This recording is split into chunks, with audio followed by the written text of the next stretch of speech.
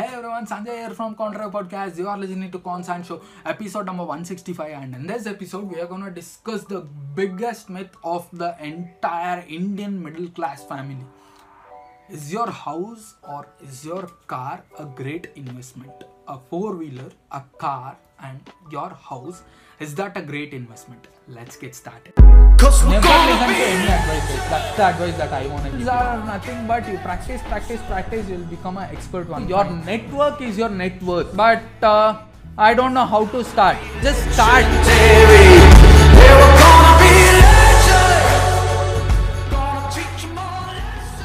First of all, I'll give you a disclaimer. I'm gonna piss off bunch of you people and you guys gonna hate me, but at the same time I just wanna tell you the entire truth.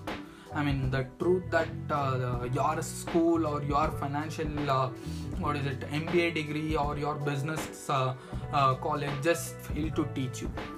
First thing, I'll reveal the entire videos. Your house or your car is not an investment. To be true, your house that you live in, it's just a waste. And the next thing is the car that you drive every day, that is just a waste. Trust me, hold on. You don't have to scold me. I'll tell you the truth. Why am I telling you this in the sense? First thing, I have talked about this in my many videos, but I just wanted to make an exclusive video upon this particular topic. Why is because many people feel like building a house, buying a car, getting married is the biggest thing in their entire life that they can ever do, and that is their entire life's goal. But that is now not how life works, and I just want to tell you that. So let's say you just purchase a home. Let's talk in Indian terms. Just let's say you just buy a barren land where you can construct a home. You just buy a land for somewhere around 25 lakhs, not thousand. 25 lakhs. You just buy a land, and let's say you just spend somewhere around another 25 lakhs. Let's keep it quite simple for our mathematics. Other 25 lakhs for building a home on your particular land. And let's say you just built one floor and you just happily be there. Now that 50 lakhs, where do you get that? Probably somewhere around 50%, at least 50% you would have got loan from the banks. For that 50 lakhs, you need to pay interest, you need to pay the monthly EMI somewhere around probably 20,000 per month, and it would be for somewhere around 8 or 10 years. 10 years and 20,000, let's say 20,000. That would be somewhere around 30 lakhs that you are paying to the bank. In that 10 years, you are just paying 5 lakh extra for the bank. Try to understand this, how horrible this scheme is. But you just feel like building a house is so important. Instead of that, you could try this. You be in a rented house and you just earn, and you say that you just work on it and make some money. That could be 25 lakhs or 30 lakhs or 40 lakhs. You just try to get some loan from the bank. That could be somewhere around 20 lakhs and build a home that is 2-story building. It's not that fancy as you think. It's not that fancy that you can live in it.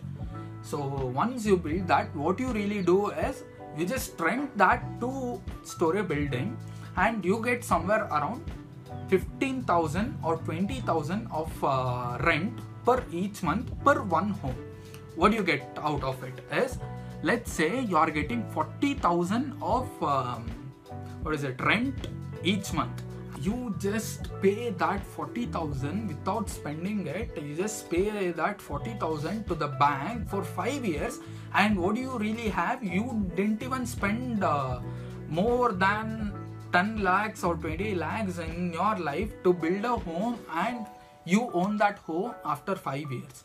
This is how real estate people are working. And coming back to the four-wheeler that I really mentioned, let's say you just buy it for somewhere around 10 lakhs, and the moment that you buy that particular vehicle and you drive that out of that particular showroom, that will depreciate somewhere around 15%. Literally, an automobile will reduce its value for 15% as soon as you drive it out of your showroom. So what really, what kind of investment in this that is it is again a depreciating investment. At the same time, why are banks just funding lots of money for this? In the sense, they just have an asset. Let's say you just bought a vehicle and it costs somewhere around 10 lakhs, and your bank just lend you somewhere around 7 lakhs. Rest of the 3 lakhs you should afford it. Somewhere around 70% bank would give. And what really happens after that is spend some 1 year or 1.5 year to reduce that particular debt, and you just repaid your debt, and you just have somewhere around 4 lakhs left in the bank. And the cost of that particular vehicle is 10 lakhs, and you just spent some time, you just repaid it, and you still have 4 lakhs of debt in the bank. Now if you just got some horrible situation in your life, and you just got some health problem and you lost your job, what really happens? That particular car, if you just didn't pay for 3 particular months, that asset, that car would be taken by the bank. Or if you just fail to pay that loan which you have mortgaged your house, that house can be taken from the bank. Once you just get a loan from bank, what really happens? You just have to give every right to that particular bank. You don't own that house. Once you clear that particular loan amount, you own your house. Until then, even though if you are in that particular home, that house doesn't belongs to you, that belongs to the bank. Once you just finish that loan, once you just finish that entire debt, once you just finish that mortgage, you can get the papers, legal things of that particular home or house, and then you can say that this is my house. Until then, the house is not something that gives you money. It is just a waste investment. Remember this, guys. Once you just put 10 rupees or 10 lakhs or 10,000 into one particular thing, make sure at least you get that as 11 rupees or 11,000 within some 1 year. If not, if that doesn't gives you any return in positive way, if any investment doesn't gives you any return within 1 year or 2 years, that means your investment is nothing but just a waste. It's you're just trying to waste your money.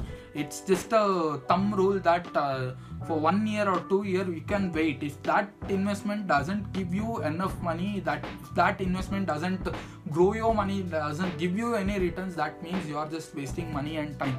That is what I wanted to say. And many middle class people just feel like, my home is so awesome, it is mine, it is yours, but at the same time you have to work your entire life just to build that one home which is constructed just by bricks. And home is something that very emotional to every people, but I feel like you should stop having emotions to non-living things. That is what I feel like. The car that I have, the bike that I have, the home that I have, I don't have any much emotion on that particular things. I'm not that emotional person, so I suggest you guys to follow the same. Shout out in this episode is for Prajwal Nazir. I don't know how to spell that name, so the link will be over here. You guys can go follow him. Thanks a ton for giving me some suggestions. Thanks a ton for supporting me a lot, and you guys mean a world to me. Why? Is because those people take some 10 seconds, 15 seconds extra time to comment on my particular pictures, podcast and videos. You guys mean a world to me. You have some time consume my content. I highly appreciate everyone to do that. And why am I suggesting everyone to do that? In the sense, you get some value, at the same time you drop a comment and I get some knowledge because of that. And I just have a phone, I just have a camera, and I just record some things. But there are many intellectual people who are sitting behind the camera and who just share their thoughts, who just share their comments. And you guys are awesome, guys. So drop your thoughts, and I'll get more knowledge and I'll share that to our community. And we as a community, we are growing, and you guys are certainly awesome. And until then, it's me signing off from Contra Podcast. And thank you guys. Meet you guys at the top. Meet you in my next podcast. Bye bye.